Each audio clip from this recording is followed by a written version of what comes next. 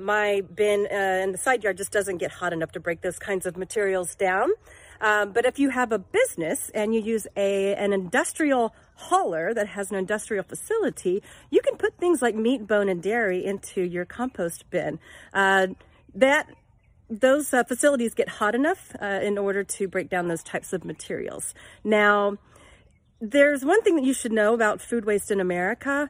About 40% of our waste stream is food waste. And at least in Texas that I know of, the statistic is 1 in 6 people won't know where their next meal is coming from. And this is usually our poor, elderly, and child communities.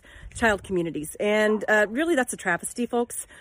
We need to be doing a lot better as far as making better purchasing practices as a business. We need to be making better decisions whenever it comes to what happens with the food.